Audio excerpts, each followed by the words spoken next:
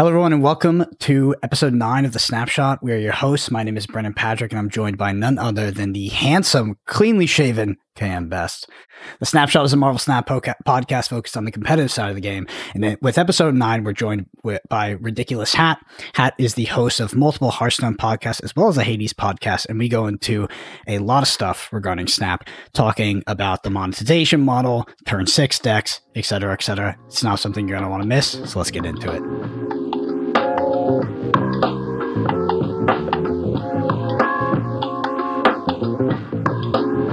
So, Cam, how was your week in Marvel Snap, and what did you do with the Cam of last week? Who is that handsome man sitting across from me?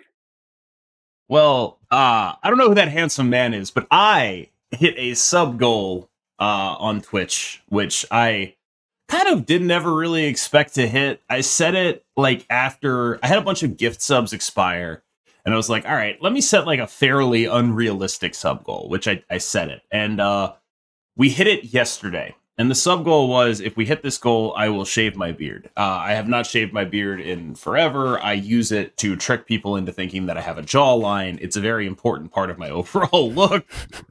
It's gone now, obviously. I am still don't have a full, like, it's weird. I look at myself in the mirror and I'm like, I don't know who that is exactly. You walk by mirrors and you're like, whoa.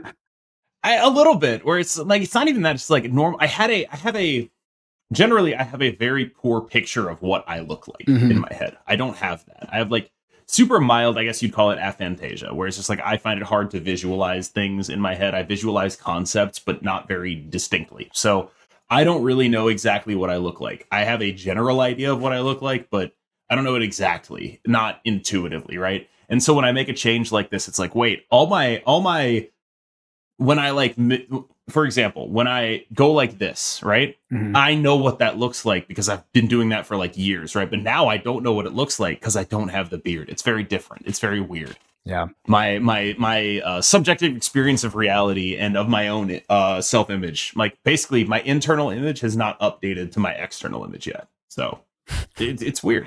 Well, outside of the beard shave, how was your week in Marvel Snap? How was the patch? Which we're going to get into in the news. We'll get into the specifics, but first, my week in Marvel Snap has consisted of slamming my head against the brick wall of Thanos and Shuri in an attempt to find anything that beats both of them at the same time ever. Hell yeah!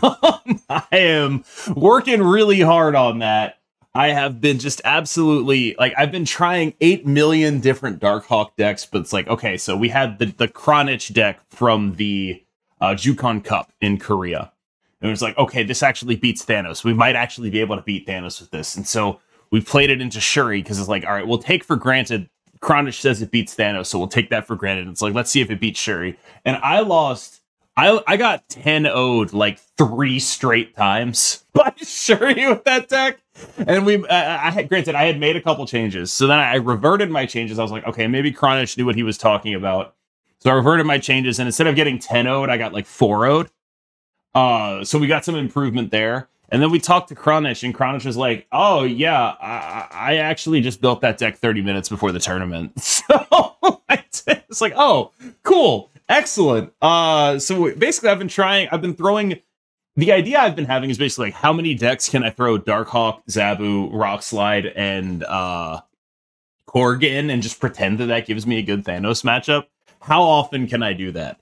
And so that's sort of where my head has been at recently. In terms of the actual decks, like, the best deck in the Marvel Snap is Thanos Lockjaw. The second best deck in Marvel Snap is Shuri. And that's pretty much it. I find it hard to believe there's, like, I'm trying really hard. I haven't arrived at anything else. Yeah. And I really hope that I do. This is all, of course, pre-Kang, who looks immensely fucked up. Yeah. I would say that those decks being the best decks right now, it was kind of what we predicted, in line with what we predicted. Kind of saw it coming with the past nerfs, but honestly, you know, you talk about slamming your head against, I forgot what surface you were talking about, but I think a brick wall. You know, pick one. Yeah, I usually pick drywall so I could get more of a visual feedback, but you know, it's not a bad place for me right now in terms of the meta. I've been enjoying it more than I enjoyed the Zabu meta in particular, but I'm always looking for it to be shaken up season to season. And well, talking about shakeups, let's get into the news. I just want to get into the nerfs specifically because I've got to get your thoughts on these. So starting out, Darkhawk 41 to 40. Do you think that this one power was important to Darkhawk? One thing to note is yes. So it does. It's pretty interesting in terms of how it scales up to 8 rather than 9 for dodging Shang-Chi. As much as that probably isn't super relevant, I just thought it was an interesting. No, it's relevant. Do you know how many? Like, I've been playing a lot of Darkhawk since the nerf. Do you know how many lanes I've lost to 1 power? It's I've lost lanes because of this nerf. Yeah, like it matters. It matters even more the smaller the Darkhawk is, right? Like, I don't know how to explain this, but 7 as an average was so much better than 6 as an average. Because 6, there are a bunch of other 4/6s, right? Mm-hmm. There are not a lot of other 4/7s that can get bigger than 4/7. Mm-hmm. And so, especially when you think of it in the context of the average Darkhawk being about a 4/7, right? It starts to become clear that, oh, wait, this actually really does matter because it goes from being a 4/7 to a 4/6, which is like a 7? I don't know what the percentage that is a reduction. It's like a 14% reduction, I think. And it goes from a 4/7 to a 4/6. It gets reduced by like 14% on average. Like, when you put it like that, a 14% reduction is pretty significant. When it goes from being a 9 to an 8, that's like an 11% reduction. That's a big ass deal. Mm-hmm. The only time it's not a big ass deal is when you hit Subterranea and it's arbitrarily large again.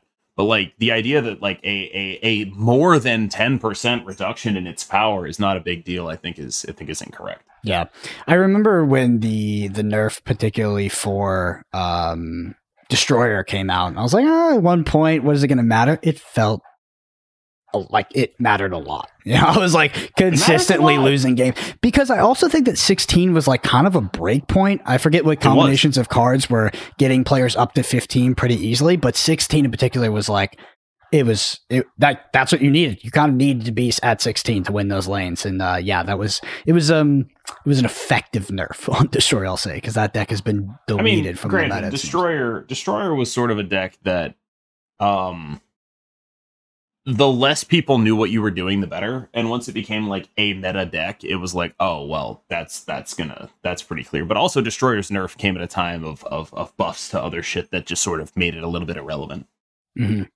Mm-hmm. All right, well, Thanos 6/8 to 6/11. I think we were talking about last week. That was the best deck in Marvel Snap, and it got buffed. What are your thoughts? I mean, like, I saw this nerf and I was like, what? Why?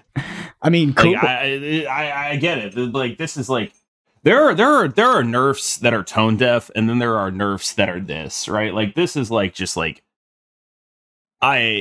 this is like, I get it. It's like the least impactful possible nerf, right? Like, or buff, right? Like, if you were to buff any card in Thanos, which obviously you shouldn't do, this is the one that would do the least to actually change how the deck works.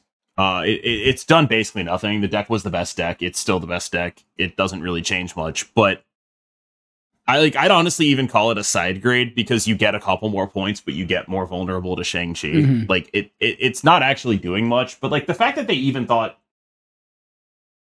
I'm torn. Yeah. Because yes, obviously it's stupid to buff the best deck in your game, but it's such a buff that does not matter at all. And this is the key to me. This is like really important. I really think this is important. Now, when Thanos has the Power Stone, the full Infinity Gauntlet, he's the strongest single unit in the game. I think that's fucking cool. Yeah. That makes, flavor-wise, makes more sense, that's right? actually cool. Yeah. I think that's just awesome. Like, yeah, that's fucking awesome. Like, does it matter in terms of making Thanos relevant? No. Anyone who says this buff made Thanos, like, the best deck in the game is just out of touch. Yeah. Anyone who says, like there are, I don't know. I feel like there's just like so much fake narratives around the Thanos deck. Here are the facts. In my Discord, the Human Spider finished top 10 in the Nian challenge with this Thanos list. While Darkhawk was the main thing, while Zabu was the main thing. And he was talking about it like, the only actual 2 bad matchups are Zabu and Silver Surfer. And then they nerfed Zabu and Silver Surfer.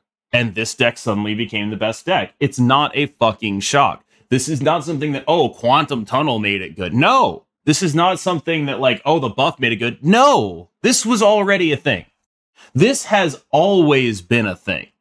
And if you weren't in tune enough to realize that, I don't know. I don't want to be a dick, but it's like, if you weren't in tune enough to realize that, that's fine. But then don't just go around not giving the dude credit. Like Human Spider and Lambie series are the reason the decks like Thanos look like what they do right now. Mm-hmm. That's why they look like the way they do. I think Thanos is particularly interesting because I feel like it's elusive in the sense that I see Thanos as like one of the only complicated decks to play in Marvel Snap, to where like when you first play the deck, it isn't abundantly clear exactly how you should play the deck. Sort of. I mean, on the one hand, I would say it's actually pretty simple to play. Yeah. I mean, as complicated as it can be, right? Like, I think... Right, like, there's a lot of things to think about, but, like, really, the most complicated plays are, in my opinion, the things I've had the hardest time with in the deck are, like, there's a really impactful location on the board. When is it safe to Reality Stone? The stuff I have the biggest trouble with is, like, the subpar hands. Like, do I Time Stone on one? The answer, I think, is no. Do I Reality Stone on one? I think it's still no, but, like, I really want to draw cards. Like, that stuff's the hard stuff. When you draw the good cards, the deck is just cheating. Like, if you draw Mind Stone and Lockjaw, the game's over. Like, I don't care what happens out of that Mind Stone and Lockjaw. It's gonna be better than what they're doing. Yeah. Well, Sandman. 4/1, 5/5. That's a huge... I mean, it could be. I mean, I guess it's maybe a big buff. Do you think this is buff this to Sandman? This makes me so mad. Yeah. Well, this buff makes me so mad. I hate it so much. Yeah. Is Sandman a toxic and unfun card if it's dominant? That's not even why. Why is it? Why? This is a buff to a control card that strictly loses to the two best decks in the game. Okay. Like, you're out here buffing Sandman, and you know what's really good into Sandman is a Lockjaw and 3 dudes. Like, just be ahead before the Sandman. You know what deck is really good at being ahead before the Sandman? Thanos. You know what deck is really good at not caring about Sandman? Shuri. Yeah. Like, why? Why would you do this? All you've succeeded in doing is making ladder more annoying. Yeah. So the interesting thing about Sandman at 4/1, so 4/1 to 5/5, people could see this as potentially as a nerf, right? Because 5, but Sandman was almost always played with Electro, and it was just awkward at 4. You were basically like Electro, and it was like, should I even play this Sandman, or should I just go ahead and play my 5 drop, my 6 drops? Yeah, it's a good buff because of the package. It's a good buff. It's just like the specific texture of this format makes it feel much less like a good buff and feel much more like a... It almost feels like it added a layer of protection to these decks, right? Because now, let's say you want to try to beat Thanos in Shuri. Okay, well, you better also be able to beat Sandman. It's like, wait, no, why should I have to do that? It's hard enough to try to beat Thanos and Shuri. Now I have to worry about this crap? Like, that's like, it almost feels like they invented a new, I guess, like tier 2 or tier 3 deck, right? And but the issue is Thanos decks can get out under it enough that they'll beat you. And Shuri decks can play 1 card a turn and beat you. And so it can never actually be better than tier 2 or 3. And all it does is hold down anything that wants to use a different angle to attack those 2 decks.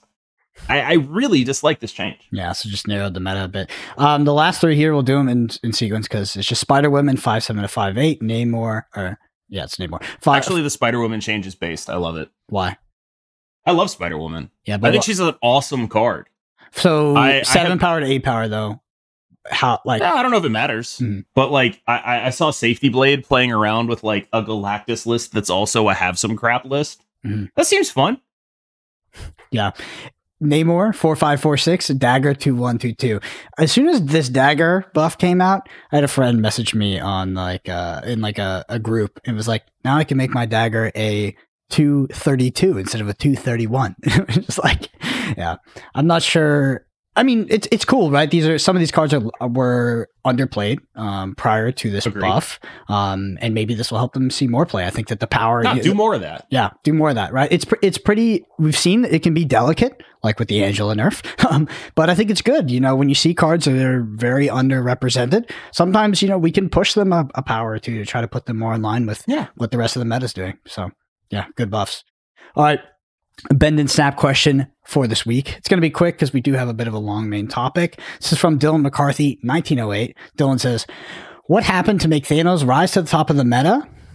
There aren't any new cards added since his release. Using his list, was it really just the nerfs to Zabu and Silver Surfer? Yes. Like strictly yes. So like people talk about that, right? It's like I don't know a better way to put this, but like not only were those the only two bad matchups you had, they were really bad matchups. Like they were awful. Because in Silver Surfer, you had a deck that would go super tall and super wide and play Killmonger, and you'd just be like, oh, fuck off, man. Like you're investing in all these big things, and Silver Surfer can just go a little bigger and also Killmonger you. And then Zabu obviously was like just that was just a fucking nightmare, because like they'd play like 4 rock slides and then suddenly you would have 27 cards in the deck and you would just absolutely pull rocks the entire game. Like it's not just that they were the only two bad matchups, it's that they were two god awful matchups. They were the worst shit imaginable. They sucked so bad, and they are completely dead now basically. Yep, 100%.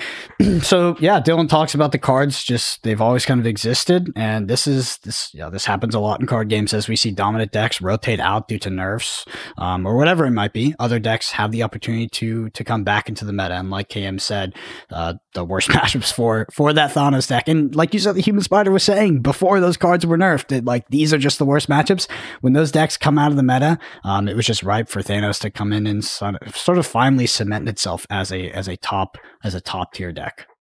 Here's a question for you. You might need to cut this out. Do you know how to go to the top of a thread in Discord? In Discord, the top of a thread, not like by just one click. No. All right, I scrolled up. So I'm just trying to like give people a sense of when people started working on this deck, right? Mm-hmm. It's like, oh, it just became the top deck or whatever. So here, I've scrolled up to the top of my Thanos Lockjaw thread in my Discord, which is like 3,000 posts at this point. It is enormous. So the first post in it was from the Human Spider on January 18th, right? So that gives you a sense of the time frame here. This is not something that came out of nowhere. This is a deck that people had been working on. This is a deck that, and like when you look at his list, it's a little bit different from where it is now. But basically, all the way from mid-January, people have been messing around with this, mm-hmm. And then they nerfed the big guys, and then this deck exploded. It's. I do feel like the Human Spider specifically is not getting enough credit here. Yeah, as a big believer in this deck, as someone who optimized this deck. I also feel like Lambie series, who put a lot of work into basically Lambie series' big innovation is that, oh, this is actually just the best Leech deck in the game. And that's what really took it over the top, which is when people realized you could just play Leech and then your counters don't exist. That's when the deck got really stupid, in my opinion, where it's just like, oh, all those cards that you want to play on turn 6 to swing this matchup are off now.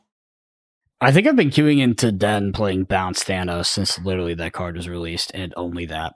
It's just like, yes, Den was a big believer in Spider-Man Valkyrie Thanos, in surprising people on ladder. Yeah, like but I think like this specific build of the deck was pioneered by the Human Spider, optimized by Lambie series. These are the people you should be name checking. I see people name checking me. Don't do that. Like, I merely provided the incubator within which the great players in my Discord could optimize a list, basically. Sounds like a pretty good reason to be joining that Discord, getting that early information. I definitely use like, I use the KM Discord to get most of my lists. I'm not gonna lie. If you're like honest to God, if you did want to learn about Thanos Lockjaw, there's no better repository of information than the thread on my Discord. And I don't self promote a lot. Like I self promote jokingly, like, haha, I'm doing a shill thing, but like straight up, this is a serious statement. There is no better resource about this deck than the thread on my Discord. There just is not. Awesome. Well, thank you so much for the question, Dylan. If you want to get your question read out on next week's episode, shoot us a comment on YouTube and we'll get it queued up for the bend and snap. All right, so into our main topic here with Ridiculous Hat. Cam, I just want you to introduce Hat in terms of his contribution to your career in Marvel Snap, because it's no small feat from what you've said. So I guess first things first, I actually met Ridiculous Hat when I was still playing Hearthstone in Blister Guy's Discord. He was a regular participant there. And I always enjoyed the sort of upbeat nature of the conversations in there. They were very whatever the opposite of being salty is, especially as someone who at the time was very mired in salt. And so I always admired Hat's ability to be positive about things, generally the tone of that Discord's ability to be positive about things. Shout out to Blister Guy.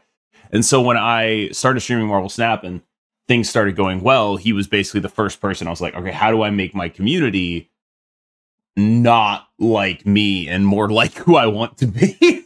So Hat was like the first person who was a moderator. He helped me set up my Discord, but his greatest contribution to my streaming success is not anything on the back end or anything to do with my community. It's when I was streaming Marvel Snap right out of the official release, I had stretched aspect ratios on my screen because I couldn't figure out how to make it look good. And everyone was like, you should probably unstretch the aspect ratios. I was like, no, it's fine. And then Hat came up to me and was like, if you do not unstretch these aspect ratios, I will kill you. I'm paraphrasing.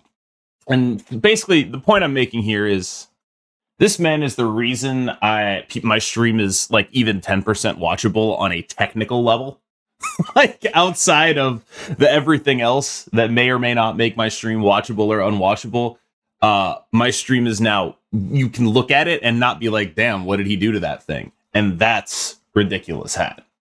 That is all him. I'm going to pop that picture up on the screen, that is still, yeah. He sent me a JPEG that is still my PNG, sorry. That is still my actual screen layout that he made in I was going to say something.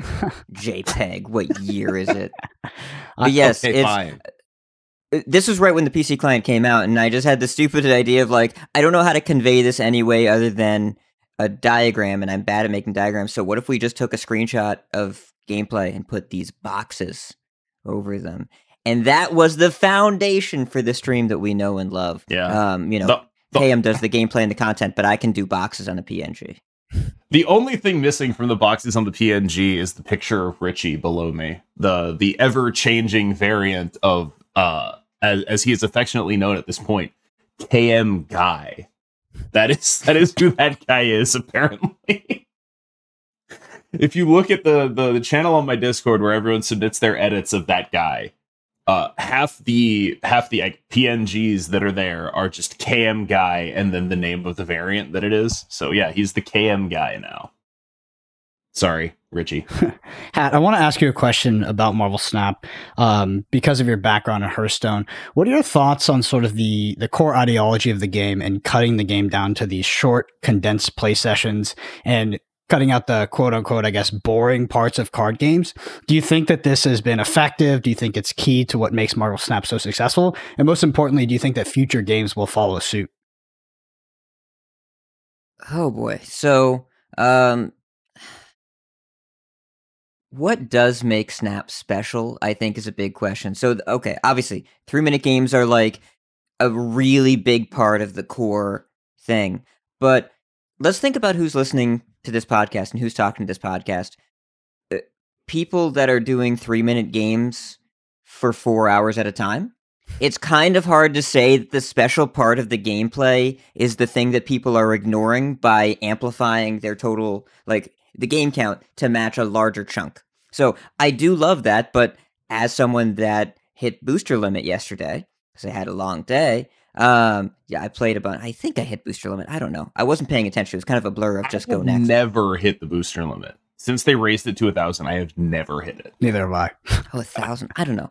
I played a lot yesterday. Anyways, Okay. point here is, as someone that played a lot yesterday, I can't really say the 3-minute games are what make me go if I'm playing for 4 hours or whatever. So I'm trying to figure out, I've been trying to figure out while I was hitting go next, what about this experience really pulls for me. And do we swear in this show? Is that a thing we do? Yeah, you're good. Okay. Somehow Marvel Snap is the game that makes me not want to feel like a fucking idiot all the time more than any other game that I've ever played. Because like when you win, you feel so smart, and when you lose, you feel so dumb, except for the times when you win and feel dumb. I've never lost and felt smart. That hasn't happened yet. But something about the core part of the gameplay loop really pulls that go next impulse and really like draws into sharp focus where the decision points were. Because it's like looking at aggro mirror replays where the decision trees are so compressed that I'm not going to say it's easy to figure out where you messed up, but it's simple. They're fundamentally different, but it's at least you know in those 6 turns, there's a point where you messed up. And if you can't find it, that means you messed up by staying in the game. So there's always a decision point. And I think that's really what hits the lizard brain for me, is that there's always something I could have done better. And it's both easier and harder to find it. I don't know. Yeah, 3-minute games is great. I play it on the train every day, but like there's got to be more to it when I play for hours at a time. So I guess my question would be, I think when you said that the short time that games take doesn't matter, I think it actually matters to the thing you're describing. Because the games are so short, you're able to treat each of them as a learning experience. Because the games are so short, because the decision points are so compressed, you are able to look at them and be like, oh, I should have done this. Oh, I didn't do this. Aggro mirrors was actually the reason I wanted to play this game in the first place. Like, if you go back and look at like my conversations with Jerry about like back in, I guess, May of last year about like, damn, I really want to get into this Marvel Snap game. The reason I gave was that I love playing aggro mirrors, and every game in this game is going to be an aggro mirror, where it's just very quick, very impactful decisions, and then it's over and you're on to the next one. And that's my favorite way to play. It's my favorite way to learn. So I do think that the short amount of time matters. Not necessarily like, obviously people mitigate it by, playing for 4 hours at a time. But I do think the short amount of time matters to the subjective experience of the game, because you could be like, oh, okay, I'm going to go play another one now. Right. And the fact that you can do that very quickly, there's no like, oh, I can't play another one. I have a thing to do in 25 minutes and I'm playing Priest. Like it matters. Yeah. Or like an auto battler in particular, like a round of BGs, you got a budget like, you only budget 15 minutes if you think you're going to lose, and at that point, you never click play. So, like, if you're going to win, you have to budget, like, 30 minutes, and you really don't want to do that. But, yeah. I mean, and I do think there is value, like, a lot of value in the short game time like that. I think that's the reason why I've stuck with this one as opposed to not trying another game. Like, every single time I've tried a dual game with Hearthstone, with Gwent, that obviously did not work out. With Magic, I've been on again, off again. I haven't had the luxury of trying Flesh and Blood in person, but I hear it's great. But Snap, like, it just fits into whatever schedule I have, which is really nice, but sometimes it can expand. It has that decision making. And so to answer your questions, Brendan, I think other games are going to try this and do it poorly, because the reason it works for Snap is it takes what should be an extremely repetitive experience and somehow makes it interesting over hundreds and hundreds of games. Because I think they were shooting for a good game, and they accidentally made a really incredibly amazing game that has so much depth that players want to play it way more than their systems were designed for. And I think every other attempt that is made to copy this formula will make a game that gets really repetitive really quickly, and it'll flame out and die out. Yeah. I think Snap got it perfectly right, and I have no idea how anybody else is going to successfully replicate this formula. Yeah, I agree with you. I think that my follow-up question would be, in games like Magic, in games like Hearthstone, and let's look at Magic specifically, what is the what value do turns like land go add to the game? So if you look at something like Marvel Snap, maybe they try to cut that out specifically. These uninteractive sort of play my turn, you go, we're waiting for the correct cards, the correct resource base in order to actually interact with each other. Marvel Snap doesn't have that. Do you think that those turns in a game, like in a game of Magic, actually add something to the overall experience, like a larger build-up? Or do you think that something like Marvel Snap is just almost objectively better? I think in Hearthstone, you could maybe it'd be something like, on turn one, you don't have anything, or you play like some dinky one-cost creature that doesn't really affect the game. Do you think that Marvel Snap is losing some essence of the card game, quote unquote, by cutting that stuff out? Or do you think it's just better? Brendan, I'm not sure if this is the best example of a meta because there are a lot of turn 2 Sunspot pass situations going here. But so when you're looking at Magic or Hearthstone, I mean, those games you can have fast games, but you're looking at the larger arc of a story there, whereas Snap, I think, is a little bit more distilled, but the reason why it works is because you still manage to hit those moments while culling so much of the... what's the word? Not even logistics, just like anachronisms. Mm-hmm. You cut so much of the anachronisms of you no longer really feel like you're playing a paper card game with Snap. Hearthstone, you kind of do. With Snap, it's like you can't flip like a world ship or whatever and be like, this would happen in a paper card game. Like it starts to feel pretty different, pretty distinct with a lot of the different effects going on, and just it feels futuristic as opposed to like fantasy themed. And getting rid of a lot of these anachronisms just makes it feel a lot more distinct. I don't think it's missing any storylines. Like, you look at the Screenshots channel in KM's Discord, there are a lot of storylines being shared there. A lot of really enjoyable ones, a lot of moments, a lot of experiences. I mean, I still remember the moment that I can point to where I really knew I was hooked. The first time Night of Valir was a featured location. And I think that was maybe the only good featured location. There have been a couple, but I really enjoyed that. And the first time I got full shanged on Nida, I was like, oh my god! And just like all my stuff died and I lost. And I was like, what the hell just happened? But that was kind of cool. I want to do that to people. I went and put Shang in my decks. It's all been downhill from there. Well, that's what happens when you put Shang in your decks. Yeah. So, but I don't know. I agree with you very, very much. And I think what I'm trying to do is I'm trying to play devil's advocate and look at these older card games and be like, is there a reason in the future for somebody to create a card game that lasts 50 minutes, that lasts 60 minutes? Or is that just too long in the modern age? Can you even have a game that goes that long, that is so sort of compact and sort of decisions and excitement like Marvel Snap is? Or is the future of card gaming 5-minute games? Like, get in, get out. It's exciting almost every single turn. We're impacting the board. We're making decisions. There's back and forth. Is that the future? And I think it is. Brendan, I am turning this on you. You are now going to answer this question. Okay. Because your other game and your other show, you've spent multiple days traveling to play this other game. It is the exact obvious of Snap. Mm-hmm. The exact opposite of Snap, where you have traveled, and then Flesh and Blood games take a while, right? Yep. Take a little bit. Yep, best 2 out of 3, but generally you have a 50-minute time to play those matches. Or sorry, you'll have a 15-minute time to play those matches. It's best of 1, not best of 3. So yeah, 50 minutes is like kind of the cap on how long it can be, but you're looking at least a 30-minute game time most of the time. So that is embracing the anachronisms as opposed to rejecting them. What is it about those two games? Because Flesh and Blood is recent. It's not older. It might hit some of the tropes that we know, but it is a recently created game that has its own success as well. What is it that you see in the contrast between the two?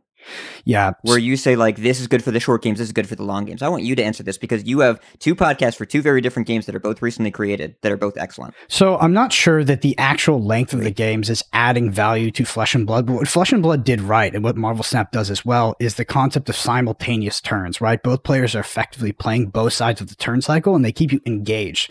When you play something like Flesh and Blood, and then you go back to Magic the Gathering, it does feel a bit archaic when I'm sitting on my turn, or I've played my turn, and now I sit there and simply wait for your turn. There's this concept that I can be thinking about future turns and planning out, but in reality, you just end up getting a little bit bored. Flesh and Blood does this, but I think it's more of an illusion than an actual reality, because in Flesh and Blood, there is the turn player and the other player, but that player can block with cards, which is, I guess, a form of interaction, but I think it's more of an illusion of interaction. Nevertheless, it does keep you more engaged throughout the entire game. Flesh and Blood is also a game where you don't have resources like lands, like in Magic the Gathering. Your resources are the cards that you attack with. So you're constantly weighing up the balance between sort of the power level of your deck, using cards to pay for resources that then go on the bottom of your deck, and you will see in a later point of the game.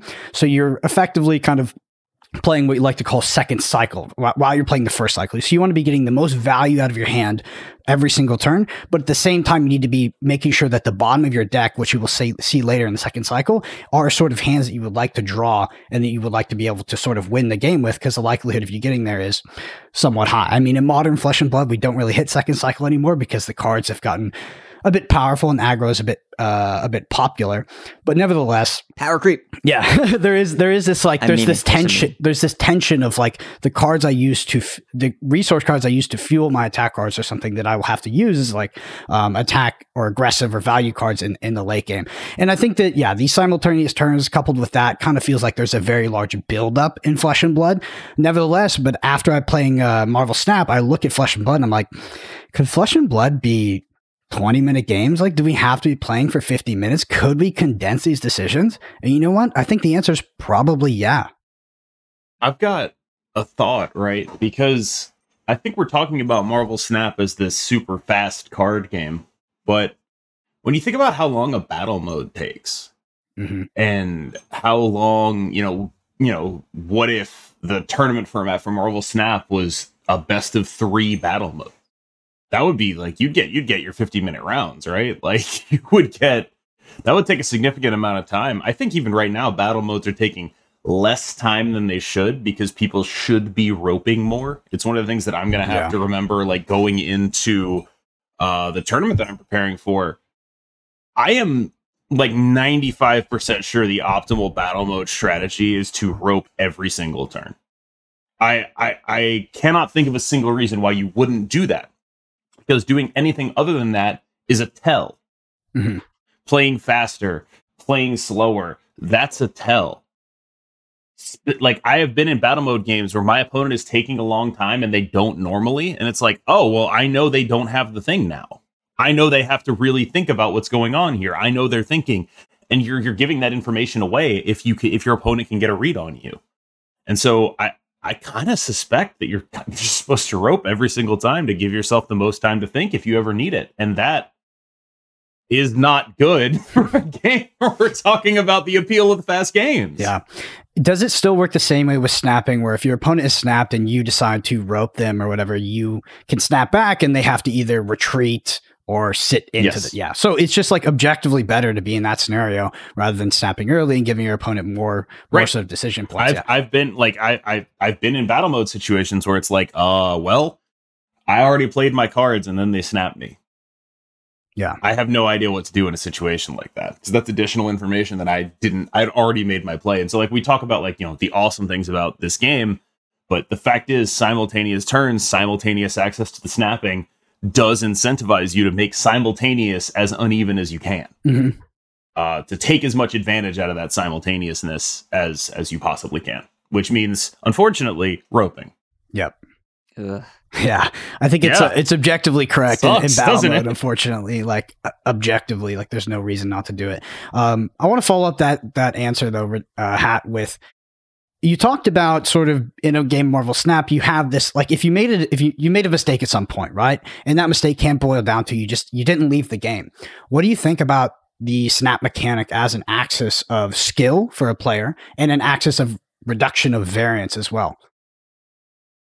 So I'm going to jump back just a second, because you asked, will other games do more like Snap in the future? And I turned it on you. But to answer your question, yes, other games will, because this is a more effective way to make money. So yes, they will try and emulate this, because shorter games means more opportunities for players to see the shop. Anyways, snapping as a skill and reduction of variance. I don't feel like I have a firm grasp on all the ripples in the pond from the snap mechanic. Mhm. I think that I would bet the vast majority of players, like the vast majority, ignore it completely. Because Tian Ding did a stream he was on Dara's stream last night and talked about the majority of players clumped in the 40s. I think he said 80 plus is 5%, infinite is 1%. I would bet the vast majority of players probably just don't even engage with it and just play out the cards every time. And if they do snap, it's either on turn 1 or turn 6. Because they either do it every time or they never do it. But as far as balancing variance, I mean, it's more that I can view a 1-cube game as a mulligan. Mm-hmm. So that kind of mitigates variance, assuming that I'm in the right frame of mind to take advantage of it. But sometimes I want to stick it out and see if I'm going to win. And, it's after a Sokovia hot location day, then maybe that impulse is beaten out of me, or maybe I realize maybe now isn't the best time to play Shuri. And I switch to Thanos because discarding Thanos, like, who cares? And discarding a single stone, like... That's always been true. Like, there's never a time where I would actually rather be playing Shuri than Thanos, ever. No matter... I guess you could probably come up with a hot location that would make me want to do it, but it's very rare, I would say. Like, they're the two best decks, but one I think is clearly just a little bit better. Not necessarily, like, so much better, but just, like, clearly a little bit better. Well, the reason to play Shuri is because I didn't know how to play Thanos for the first few hours. So, oh, dude, that's normal. No one knows. It how is to normal, play that deck. And I figured it out. So I had a level up moment when my opponent made a really sharp play. What I was doing every time I would Space Stone Lockjaw, I would move something and play more stuff in the Lockjaw lane. And then my opponent just moved the Lockjaw instead. Yes. And I was like, oh, that's clearly better than everything I've been doing with this deck, is you just get to Lockjaw multiple lanes multiple times. Yep. Instead of just like, this lane rules and the other lanes, how do I win? No, you move the dog. You move the dog. You move the dog. Yeah. You move the dog. It's like the I bolt hadn't the bird figured that out of, yet. There was a level up Snap. moment. It was great. I mean, lost sometimes you don't, like, the other level up moment is sometimes you don't move the dog depending on what's left in your deck, right? Like, sometimes you're like, I actually can only get one good thing out of that. We're not in strategy yet. I gotta pull you back. We have too many things. I will go on too many tangents. Okay. Go to twitch.tv/kmBestMS. Yeah. No notes. It's I mean the snap mechanic, I think it was I don't know because I heard this from Brian Gottlieb and I actually didn't look into it, but I don't know if you all know, but it was taken from Backgammon, right? Or something like that, or whatever, that card game. The doubling cube. Yes, yeah. exactly. Yeah. So I have no experience with that, but Torrican talks about this all the time. Yeah, I do find it to be a pretty elegant system, and also it does seem like, the more I play Marvel Snap, the more I'm like, wow, if I wasn't able to snap, this game would probably be quite frustrating. Especially, that really came out during the sort of the Zabu days. I was like, I appreciated snapping a lot more. But it does feel very elegant. It flows and it makes things exciting. Do you think that the game could function without it, or is it absolutely core to the game at this point? Because I think people have mentioned, at least in Twitch chats, for whatever that's worth, of game modes where maybe there is no snapping, or there's snapping without a cap and stuff like that. Do you think that it's core to what makes Marvel Snap at this point? For me, it does. And I think that for any player that pushes, like, anyone that cares about rank even a little bit, it's part of it. Because it's, like, think about what we talked about variance mitigation. The reason snapping is relevant is because it makes a retreat not feel like a loss when you don't do it. It's more about the scenario where you're opting out of a game or opting out of a low variance scenario. That's really where it feels relevant when the stakes are low, because it's given me this feeling when I go play Hearthstone. If I'm behind on board on 4, I'm like, I'm just gonna go. Wait, no, I can't do that here. It's not better to just leave now. But in Snap, it's all about keeping the flow going and not feeling stuck in a game that you don't feel like you can win. But really, that means it's not the snapping that matters. The snapping enables the retreating to matter less. And so that's really where the core part is. You can just re-roll a game and leave your cube on the table. That seems like the important part. Because, like, I think that most games should be 4 cubers-ish. right? Or, well, no, most games should be a snap and a retreat on, opponent retreats on 4. But I think, like, if you're in a game where both people feel like they have a shot, it's probably a 4-cuber, because you don't want to instantly snap back, and you don't want to snap back on 6 because they'll leave. So, like, someone will snap in the middle of the game, and often you don't want to show your strength, and so they end up being 4-cube games. 8-cube games end up being, like, a big deal, but also, again, I think someone probably made a mistake by staying in it. And after having a bunch of tilt spirals over the past few seasons, I made a rule. If I snap on 4 and I get counter snapped on 6, like, just probably go, unless you have the absolute stone cold nuts. Mm-hmm. So those scenarios are like intense and significant, but they happen so rarely. So I think the 1-cube outcomes are more important to consider. Yeah, what I find particularly interesting about the snap mechanic is these sort of collateral or tertiary effects. Some being that, I guess in Marvel Snap, you're somewhat rewarded for playing higher variance decks and decks that explode on turn 6 rather than show their hand on turns 1, 2, 3, 4, or 5. Cam and I have discussed this a lot, but it does seem like those are somewhat objectively better for ladder. And it does. I don't know. You don't think so? I don't know. I feel like I need to chime in on this. Go ahead. Like, yeah. So I think that's because that's what the game's mechanics are telling you to do, right? The game's mechanics are telling you, all right, well, cubes double here, so you can get even more cubes if you trick your opponent into staying and then dump a bunch of power on turn 6. And I think this is something that I came up a lot with Leader, right? And I think it's coming up now with Leech and Sandman, right? Where it's like the game's mechanics are telling you to do this thing, but these cards are, for the sake of balance, there needs to be something that says, hey, you can't do this thing. And so these cards are being like, oh, you can't do this thing. And everyone is just really mad at these cards, right?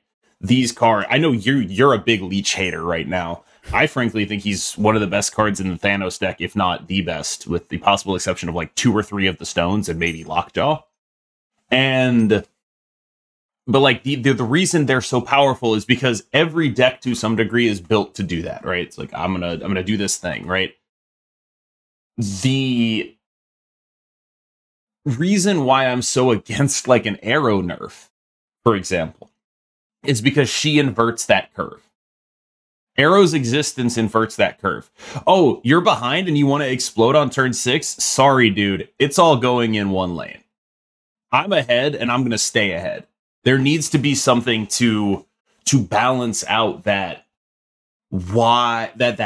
explosion on turn 6 gameplay, because otherwise every deck is just going to be explosion on turn 6 gameplay. And so I think, especially in this metagame, which is utterly dominated by Arrow, by Leech, there's some Sandman running around, I think it's actually never been less true that you need to keep people in games to 6. It's never been less true because of all these powerful tools pushing you the exact opposite direction. Yeah. Super interesting. Kat, do you have anything to sort of chime in on that? Do you think that the cube system, I mean, we'll hit it from the sort of fundamentally, or do you think that the cube system incentivizes players on ladder to play decks that explode on turn 6 rather than gain advantage in earlier turns and snowball that advantage? Oh, it absolutely does. Yeah. That's why they keep pulling it back. They will have to constantly pull it back every single time they do a balance patch, unless they go too far. Like, every single time. It's what? Sarah was the biggest deck in beta in various iterations for all of it, the whole thing, the actual whole thing. Like, Sandman Destroyer, or just Destroyer, Ongoing Destroyer was the first post-beta deck that, like, one pool 3 card, and it was really strong. And that was a big 2-cube climber because you would win with Professor X a lot. Yep. And then no one ever stays in the game where they lose a Professor X roll, like, because you know that a 16 power destroyer is coming down. The game is fundamentally designed where that stuff is always going to be disproportionately represented. Playing on curve is always going to disproportionately suck, which is why I said they should never have nerfed Angela, and why I think they should unnerf it now. She did nothing wrong. She's exactly the kind of card you want to be good in this game. She makes it fun to forecast power, which is something that you are disincentivized to do. Even though, obviously with Sarah, she cost 1 and then had a bunch of her 1-mana friends along with her. That was not necessarily the most healthy thing, which is why they had to pull back Sarah and everything around her. And really what you're describing, Brendan, it's called Mr. Negative. There's a reason they kept nerfing him and all of his friends, because it was all this turn 6 burst stuff. It was all this late game burst stuff. So they're going to have to keep pulling it back. But now we're at the point where other strategies are better because they've nerfed all of this. People are still trying. But yeah, this is more of a curve meta than we've seen in a while, even though it's not curve in necessarily a fair way. Everyone is still breaking it by playing stuff way above the prescribed curve.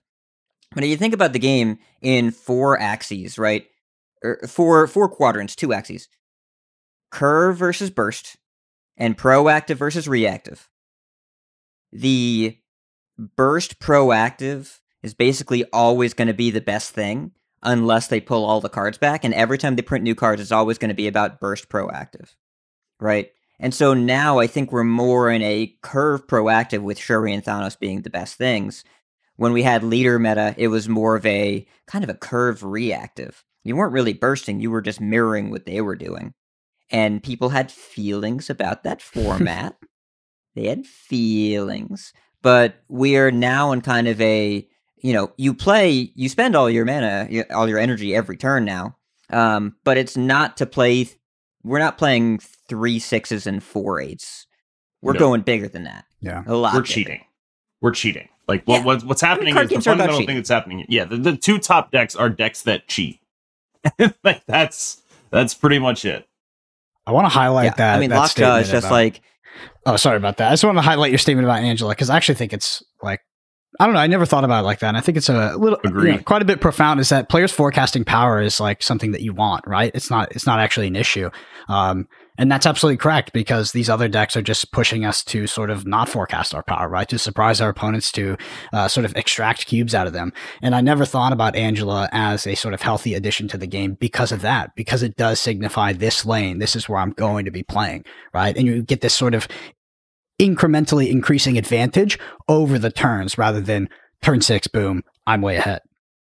Free my girl. Yeah, I mean, if someone played Angela into Bishop in the same lane, you just stopped fighting for it, right? Mm-hmm. You just stopped. Yep. So you knew what you were doing, unless you had a reason to fight for it, and maybe you did, and maybe they got cocky and they nightcrawled into that lane, and then on turn 6 you shang them, and that was a fun, cool gameplay moment, but usually the play was to separate your Angela and your Bishop, and the reason they got nerfed because they were played really heavily, but also they were both in Sarah decks, because they were really cheap ways to get a bunch of power when you pair them with a bunch of other 2-mana cards that are busted, like a Mysterio, into a Bucky, into a Carnage. Those cards are great when they cost 1 instead of 2, so then you go for the burst thing. So really, they got punished for Sarah's sins. And I think 2-1 Angela and 3-2 Bishop would not only be, okay right now, fair, I don't even know how much play they'd see, but also,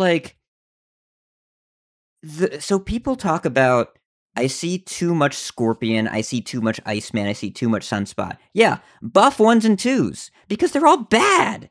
You don't want to play any of them. Bad. And when you buff, have you ever looked for a second Zabu, 2? Have you ever looked for a now. second 2? It's so bad. Thank God dude. they did Zabu. Yeah.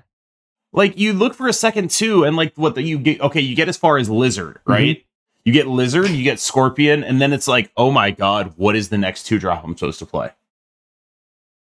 Yeah, that's a serious question. Okoye? Armor, probably. Armor. Has Think about how many armors there are. Yeah. It's so bad. Or it's just like, oh my God, there's just nothing here. There are 3 2-drops that are 2/4s, right? It's Mysterio, Cloak, and a Colleen Wing, all of which are hardcore unplayable if you want to be curving out, because they'll help your opponent some amount of the time. Every one of these carries a significant downside, and then there's just Lizard, who's a 2/5. He's amazing. Yeah. He's one of the best cards in the game, and he's just this dork who sits there. That's it. That's the only thing he does. He sits there and he gives you priority, and he gives you 5 points. And Lizard's downside is so much better than the downsides of any of these other cards because of how priority works, right? You're totally willing to sacrifice the potential for them putting 4 cards in the lane in order to basically guarantee you have early priority. And he's the strongest of them for some reason. No one's really sure why. I haven't figured that one out. Yeah. I don't get it. The fact that they have to commit 4 cards to your Lizard lane, like a large investment in order to reduce its power, is pretty crazy too. Like, I think that downside is, it's a bit hard to hit, right? Like, Lizard is a great 2-drop for sure. And like you said, I want to talk about buffing ones though. Okay. Which ones do you have in mind? What do you think the biggest 1-drop could be reasonably? Because like there's some that are just like so out of whack, right? Like Titania is super out of whack with, like, she's bigger than every 2-drop except Lizard, right? Mm-hmm. And the idea is, her downside is bigger. I'm not actually sure that's true. But there's something like Titania, there's a bunch of 1/3s. Why are there so many? Titania's downside is, right? You have to think about what you're doing when you play her. Sure, yes. Okay, there is a downside that you have to think about her. But like there's so many 1/3s, right? And you look at like Zero, who's like a 1/3 with like what's basically, I would say, an upside in every deck he's played in, right?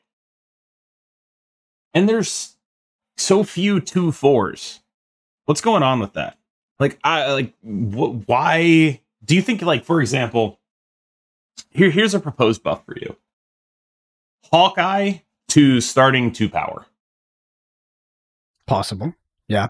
I want you to talk about this though. Like, when we think about 1-drops, like, is the danger with 1-drops is like you have 1-drops that are played on turn 1, right? But then you also have 1-drops that are played on turn 5s and turn 6 and are maybe discounted, buffed by other things. And they, you can put a bunch of things on the board at turn 6, right? And surprise your opponents. Is that what they're trying to avoid? Rather more than, you play a 1/3 on turn 1. I mean, that's why I like the Hawkeye suggestion, right? It prevents it from being a card that you play on turn 6 and get like 1,000,000 power out of. It puts it at the same level as something like Rocket Raccoon. Mm-hmm. It makes it a very interesting curve play because it's a very, like, you go Hawkeye into something. For example, it makes me want to play Mysterio more. Hawkeye into Mysterio is a thing that I might want to do. It makes me want to do a bunch of different things, but I can't do that if Hawkeye's only 3. But giving him that extra +1 feels like it could matter in fighting for priority. I don't know. Like, yes, they're obviously trying to avoid that, but I think Hat may remember this. In the early days of Marvel Snap, everything was explode on turn 6, and all the 6-drops sucked. They were all just awful.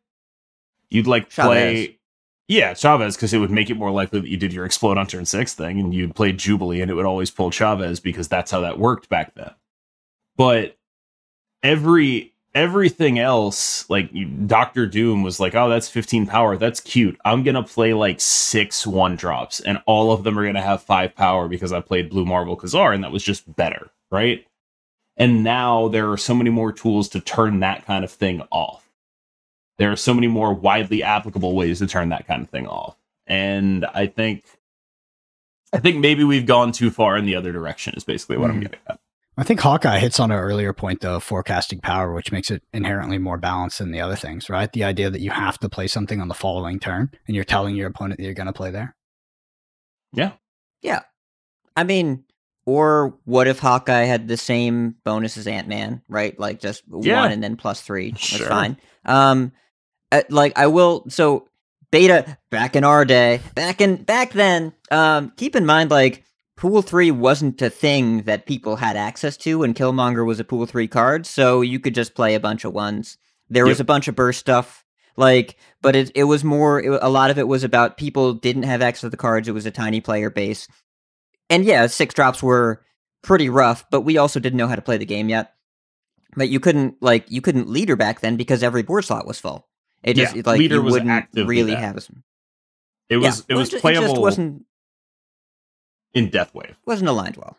Yeah. Well, but I mean, Wave was in the second season pass, shortly after Beta, and very few people had access to Death and Wave and Killmonger, which was, again, a Pool 3 card at the time. 1-drops are, like, there is a risk of stockpiling them in your hand and playing them all at once. There is a design challenge. You have less granularity, because you have a smaller range of numbers that is acceptable. And so, like, with a 2, you could go in any number of directions. You could make a smaller one with a bigger effect. You could make larger ones with downsides. But there's more of a range of what a 2-drop can be where you can justify playing it. Whereas a 1, like, 1/1, it needs to be really, really strong to play a 1/1. It has to have some powerful effect.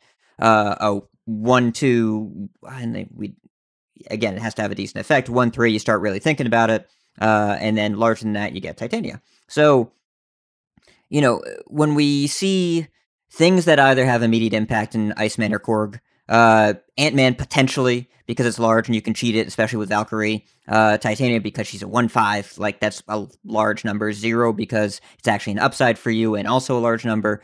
You're seeing where there are limitations here, but I think that there's opportunity for experimentation. And they've been trying, like, look at M'Baku. It's technically a 1-drop, but I think he's actually a really interesting card. And the frequency with which his downside is encountered makes the stories with M'Baku so much more interesting. I find that card to be a pretty compelling design because of how bad it usually is. But when it's good, you have a Twitch clip, right? You have a story to tell somebody. Yes. And it's really fun. I don't know. What about, like, if there was a 1/2 that was a proactive Hulkbuster merged with the next card you play at this location? Then I start thinking about it because I'm not really committing a board slot. It's not vulnerable. It's not going to get killmongered, and it gives me something to do on turn 1. Like, there's opportunity for them to explore 1-drop space, but it's naturally limited because it's first a little dangerous to push it too hard, and second of all, you just don't have as many numbers you can put on the card to make it make sense.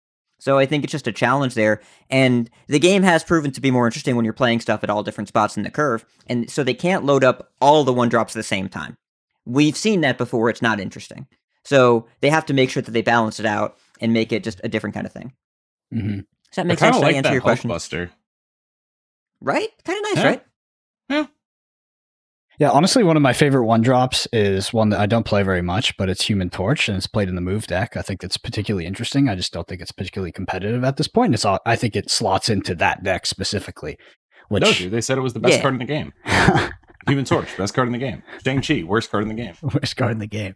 You heard it here in the Snapshot podcast, folks.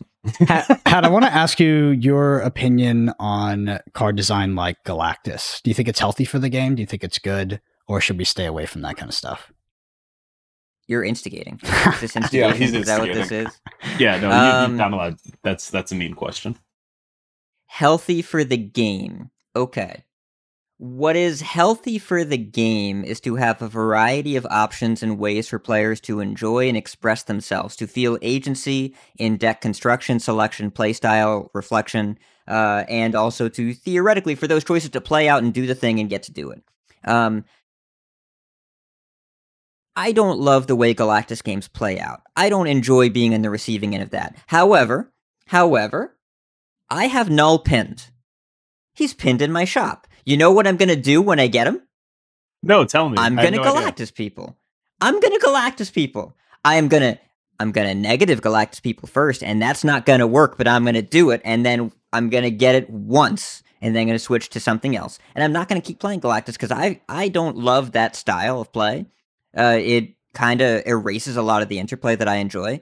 But there are players out there, in Hearthstone we call them priest players, that enjoy erasing the interplay. Yep. That enjoy griefing, that enjoy, like, contain and control on my terms. Make it very clear what this game is about and how I'm going to beat you. You need that in your game to cater to that player base. You have to do it. Because if you don't, they have no home, and they stop playing. Sandman. So, is it healthy? Is it healthy for the game in terms of a player base thing, in terms of options and agency? Yes. Do I like it? Fuck no. I hate playing Galactus games. But they should keep it in the game. I just want to make sure it never becomes the best thing to do. Yeah. As long as it's in the game, it's fine. As long as it's never the best thing to do or frequently seen thing. Yep. I'm frankly ahead, a little worried that it might be really good right now. I'll be honest with you. I'm a little worried that it might be really good right now. I haven't put a ton of effort into it, but I keep thinking, like, how does Thanos ever beat this? The answer is Leech, but like, it is sort of a weird question, right? Like, how is Thanos ever supposed to beat this? And the answer is like, you just cheat out a Leech and like, okay, the Galactus player's entire deck turns off.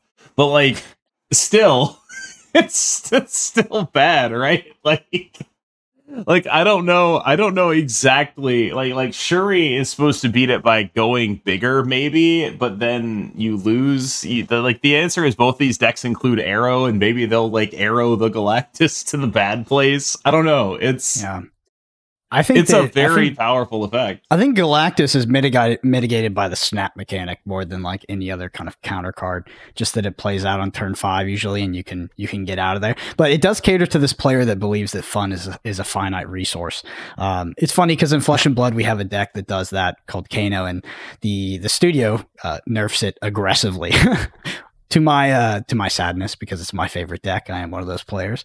But I think Galactus is that in Marvel Snap.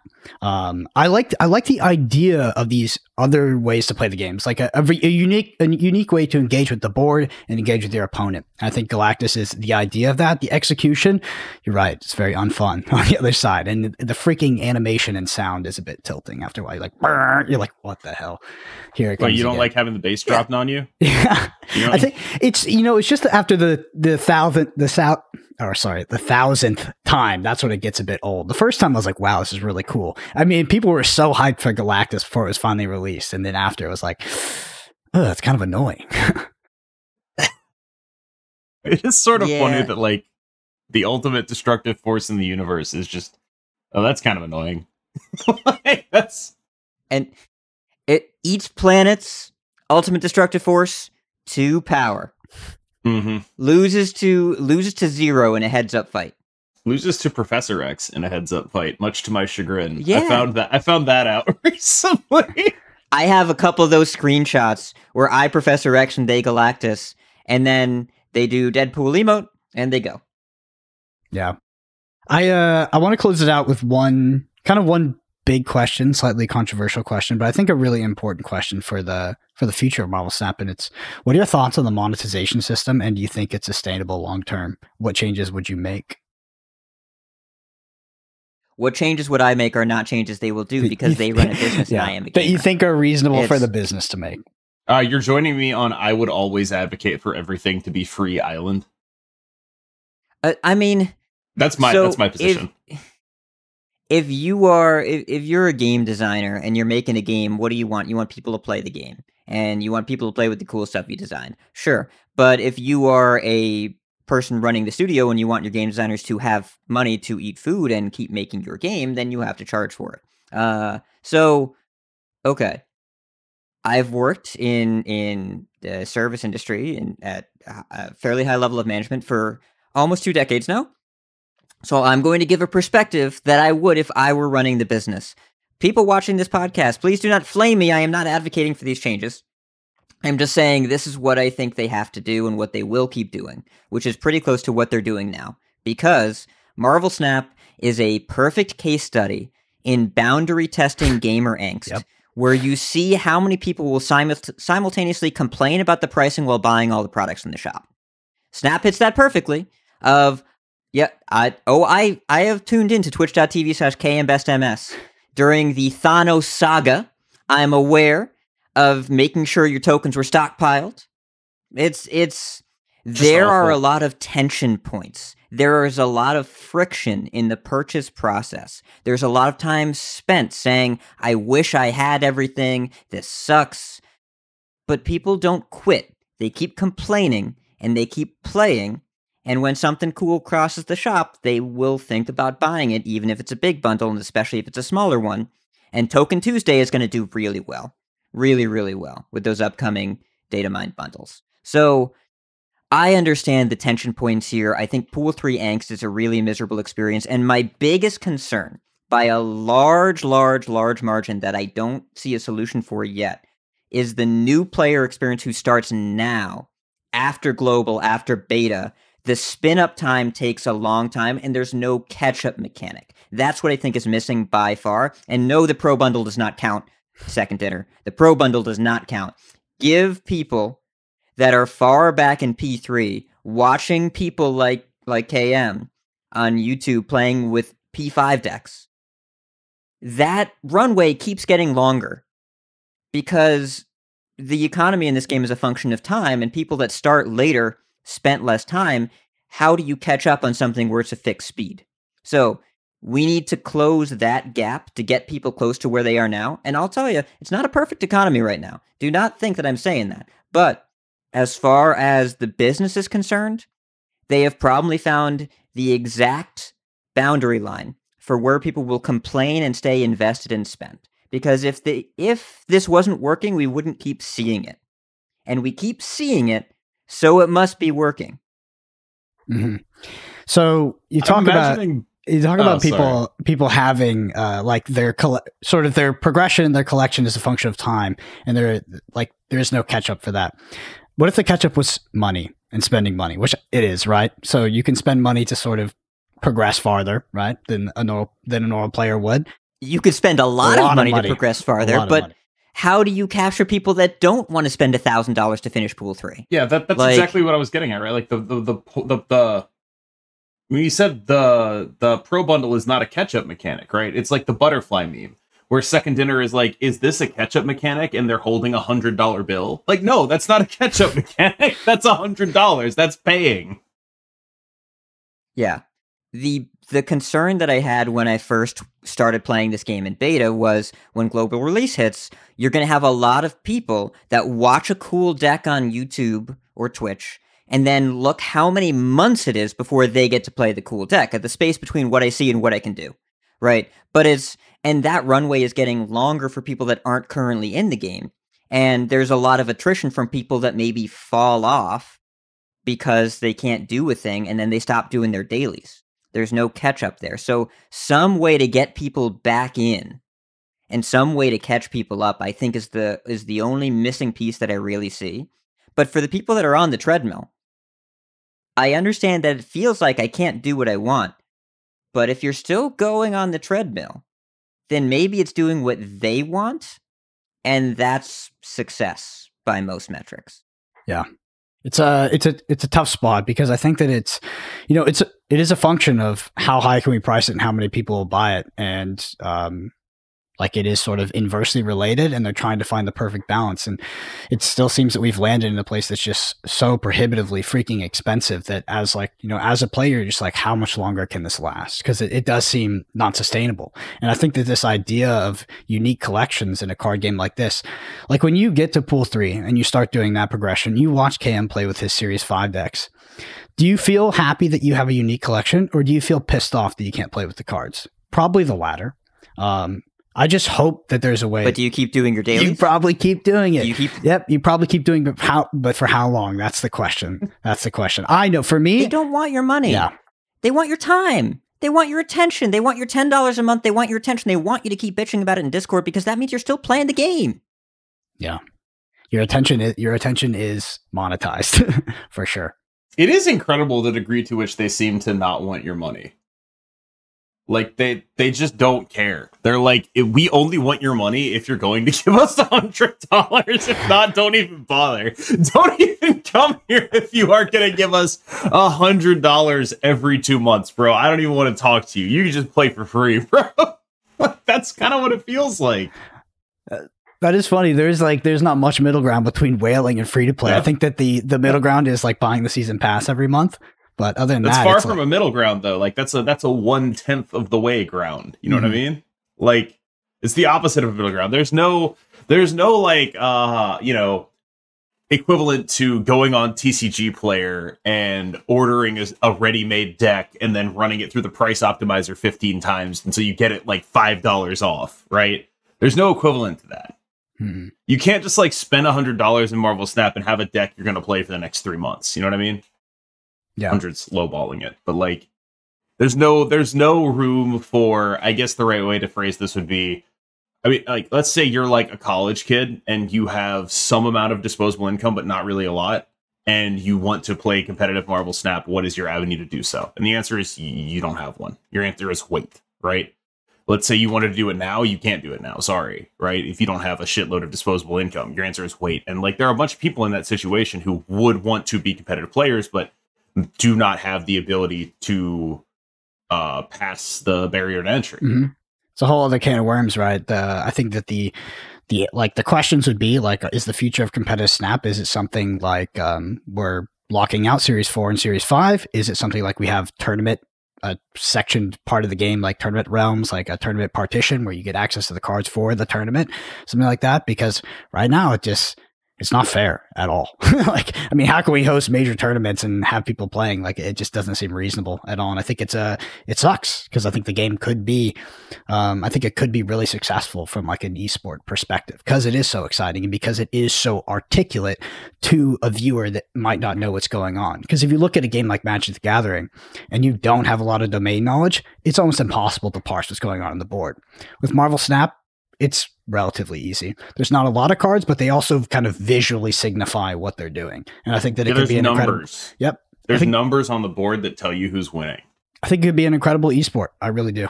In terms of like how much card games can be esports, I think Marvel Snap could be the best one. Oh boy, the esports conversation. Are we doing that? Yeah, we're doing it. Crack it open. Go ahead. I wanted to, this is one of the major reasons I wanted you here because you've been an observer of esports such as it is for longer than anyone I know in the card game space in that sense. You've been around more than anyone else. And I genuinely do want to know what your thoughts are on, because my thoughts on Marvel Snap as a competitive esport are like mostly something along the lines of, I'm not really sure Second Dinner is interested in that. That's pretty much where my thoughts end up. It is something that the community seems interested in, at least to a degree that I didn't expect. So it's unclear where things may go from there. We've seen like quote unquote esports scenes get founded out of communities, but I think if this is an esports scene that exists at all, it'll be the kind of esports scene that is not like, the VC funded esports scene and much more of a homegrown people are interested in watching this for like several thousand viewers on twitch.tv kind of esports scene. And so my approach, if I were Second Dinner, let them do that. That is your esports scene. Stay the hell away from any kind of first party esports, because so far, as we've seen in every industry and every aspect of the esports scene, the best case scenario is to not do it. Like, just don't. It loses money. It's not effective marketing anymore. It like esports and competition in general was all about player engagement if you needed it, right? And I think for a game like Magic the Gathering and for like paper card games like Flesh and Blood, you need that kind of communal connection to give something to work towards. And in particular, Magic has really embraced it with the Commander side for the social stuff. But we had Pro Magic again earlier this month, and it ruled to watch. It was really fun. It was really interesting. Like, not esports, not physical sports, like competition, right? You watch a competition every so often, done for like three Pro Tours a year or whatever. Super cool to watch, enjoyable, gives people a dream to chase. It's enough. And so like maybe you do just enough, but also Snap just really pretty clearly isn't that game and doesn't want to be. It just happens to be really good, and battle mode happens to be really good. So let people do it. But I think that if I'm Second Dinner, I don't do anything more other than like enable grassroots community to flourish. And that's kind of the end of it, because it's just seems like a losing proposition where you get a lot of really invested people yelling at you all the time and you make no money off of them. I have a follow-up question.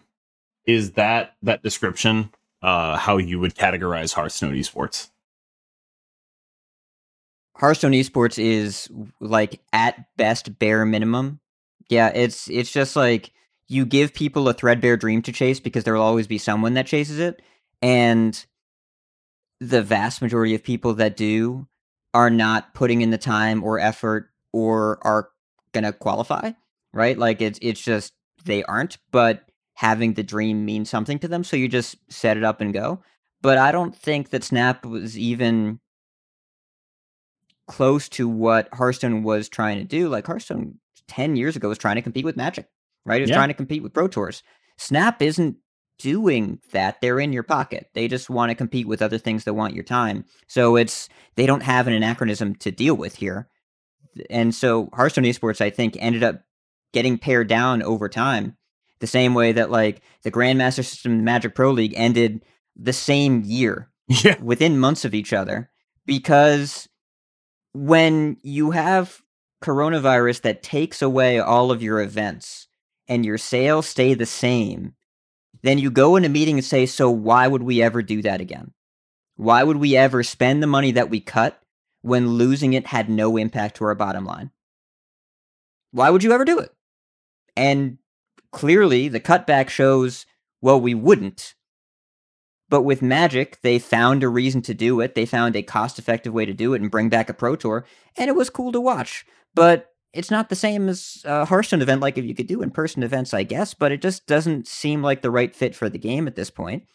People are still playing. It's interesting. Yeah. Like you mention it as them competing with Magic, right? That's why we need to have a pro Hearthstone scene in order for there to be a like true alternative to Magic, because that like there's a segment of the customer base that will, consider switching if that's true. And then you well, go it was back in 2013. Right. Definitely not now. No, and then you go back to the MPL though, right? That was the MPL was Magic being like, oh, we need to compete with Hearthstone. Like we need to do that thing. The MPL. Like I don't know. Yeah, it was kind of the idea of like, it's not really competition so much as it seemed like this really clear pipeline for consistent content. Yes. You hired 32 people to be your content creators, but it turns out pro players and content creators, the Venn diagram crossover there is actually pretty small. And like a lot of pro players have no interest in being in front of a camera ever. Yep.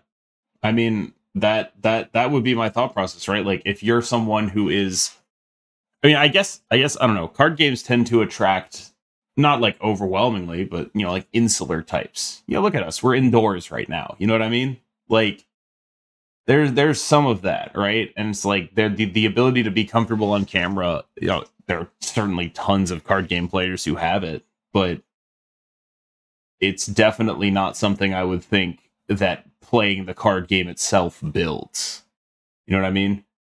Being good at a card game does not come with that skill set. And I would argue it might actually come maybe a little bit negatively correlated with that skill set, perhaps. But so it is a very tough spot if you are, looking to generate content off. What Second Dinner has done is just get it, be entirely hands off and be like, hey, you do what you want. We'll go out there and support you. I know a couple of the people from Second Dinner were at the Creator Clash. I know that was pretty cool. I know the community manager was there. That's the guy whose face is on my stream. He was there. A couple of other people were there. I know they've done a couple little fun videos. Ben Brode had a battle with Binks. That's ways they can support content. But I think stuff like that is about, like when you said the MPL was their attempt at consistent content creation, right? That's actually what esports is about. That's the only value esports has to a company, is consistent content creation.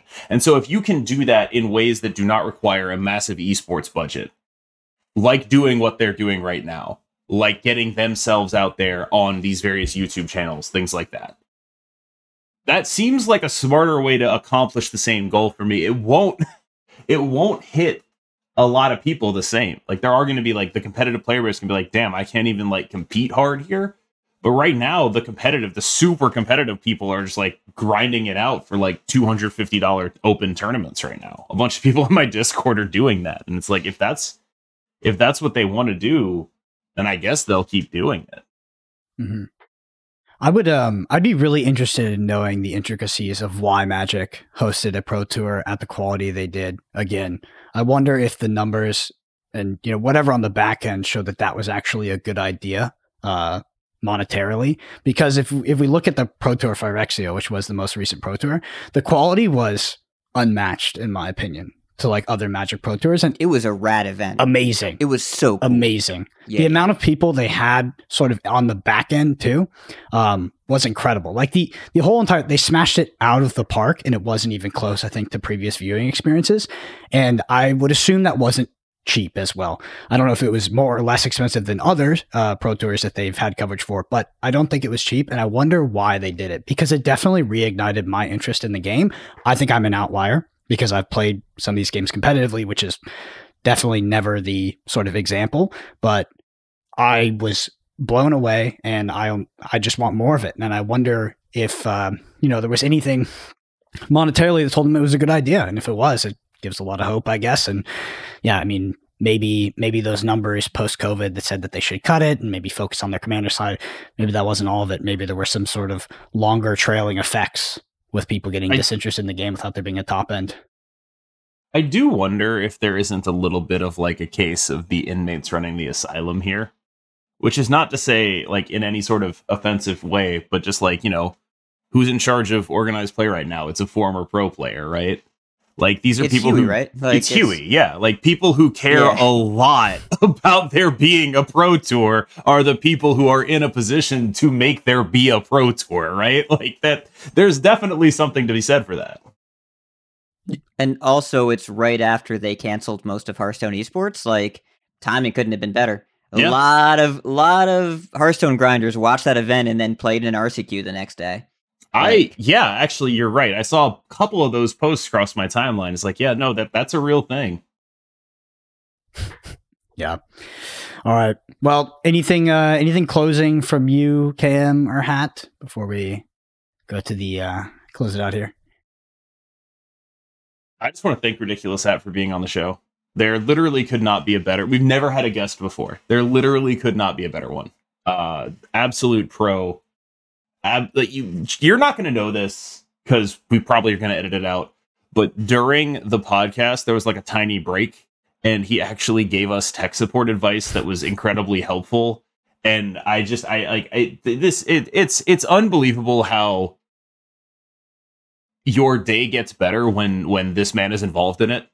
And I assume that will be true of our podcast as well, with very little doubt. Yeah, there was multiple times during this podcast when you mentioned things or phrased things in ways that I had never thought about. The Angela one, I think, was specifically profound to me, just because I always viewed Angela just like such a simple light. But when you talked about sort of forecasting power, I don't know. That's just a concept I didn't really think about, and I think it is inherently balancing in Marvel Snap, and that those things are actually okay. And maybe nerfs to Angela are not the way we want to go. But yeah, I mean, it was just an incredible conversation. I really appreciate you coming on. For the people listening, where can they find you? What are you up to these days? That whole spiel. Yeah, well, thanks so much for being so nice, both of you, being so complimentary. I do have one final thought, which is nerf Leech. Nerf Leech. Sure. And then if people... Sure. Yeah. Delete, it's burn, whatever you want to get him out of the game. It's just don't. We're going to have you back on in like 2 months. You're going to say delete Sandman. This is the future. I mean, I'm not a Sand fan. Nope. So, yeah. So, if they still want to invite me back, I am. I am. Unreasonably so. You can find me, the hub of my content, twitter.com/RidiculousHat. I tweet about multiple games I've learned. I have to start specifying a little bit because I'm so used to tweeting about Hearthstone patches, and people are like, wait, you mean the Snap patch? I'm like, no, oh. So I tweet about multiple games and also like cheese and puns and that sort of stuff all the time. If you post a cat, I will reply to you and say cat. Like, that'll happen. So twitter.com/RidiculousHat, that's the hub of my content. I have 3 Hearthstone podcasts. If you ask why you'll be in line behind my wife, I still don't have a good answer. But they're 3 different Hearthstone shows. I guest on podcasts whenever anyone asks me. So, that happens. And I don't know. I'm in your mentions. If you're on Twitter, I'm probably in your mentions. So, and really honored to be here. Thanks so much for having me as your first guest here in the Snapshot. I am certain there will be many much better guests in the future. And gentlemen, where can people find you? They're looking for you. Cam, where are you streaming? I was waiting for you. You can find me on twitch.tv/CamBestMS and on Twitter at CamBestMS. The MS, it's a Master of Science. No, it's Marvel Snap. Caught me off guard. Oh my god, laughing. Sorry. I'm glad I got you with that one. I have a fairly dedicated community as well on Discord. The links to my Discord are on my Twitch if you're interested in that. I would try to stop by the Twitch if you want to get a feel for like what my content is like, what my community is like. I do a lot of work in terms of trying to find the best decks, trying to, generally help people climb. It's tough because, we talk about the best decks. They're very expensive. I also try to have a little bit of an eye to budget conscious people, help people out when they're like about halfway through the collection track. You can go to my channel. You can submit a little bit of a collection check where I tell you what you should play based on your collection. There are a lot of different ways to help people in Marvel Snap. to help people improve at Marvel Snap, to help people enjoy their time trying to get better more. And I focus on all of those. So check me out on those if you're interested. But if you're listening to this, you probably already know that. I just want to... And I will say, don't be confused. If you go to his YouTube and you see some bearded guy there instead of KM, it's actually the same guy. Right. I didn't even mention that on the podcast. I hit a sub goal yesterday, and now I have no beard. And I have not had no beard in at least half a decade. And that was only for like until as long as it took for it to grow back. Wow. So the like extended period of no beard is literally, I would have been in college last time I had no facial hair. It is almost a decade ago. I am very not used to feeling any kind of air on my face. I can definitely feel it now. I don't like. I'm not a fan. You just like, I'm gonna ask you the like the temperature every time we walk outside. You're just like ultra sensitive. You can tell when it's about to rain and stuff. But you can feel the humidity in the air. Hat, I don't think you're gonna make any enemies with your proposal to nerf Leech. Definitely not with me. That card is annoying. But yeah, for me, you can find me. Yeah, you're a Galactus player. I don't play Galactus. I appreciate its role. I appreciate its role. But it's even worse. Fine. You don't even play Galactus, and you're like that. Yeah, I like that, dude. I just know that in other card games, I am that asshole that's playing that deck that you just really don't want to play against. I don't do it in Snap yet because there isn't a deck that is toxic enough, I don't think. But yeah, fun is. So we're just waiting. Fun is zero. We're waiting for them to find something toxic enough for you. Eventually. Maybe Sandman. What would that even Classic entail? Kano player. What would that even entail? I play my card, and you have to sit through the game and watch me play the rest of it out. So it's just like Magic, but it like makes the game 12 turns. Yeah. you just have to sit there. Yeah, we double the turns, and you must spectate the game. We double the turns, and you can't leave. We turn off the retreat mechanic. All right. Well, we did have a review this week, Cam, and I know you're going to like this one. So this review is from Real Savai 2. They say, Cam is so cool and awesome and amazing and cool and magnificent and magical and astonishing and astounding and breathtaking.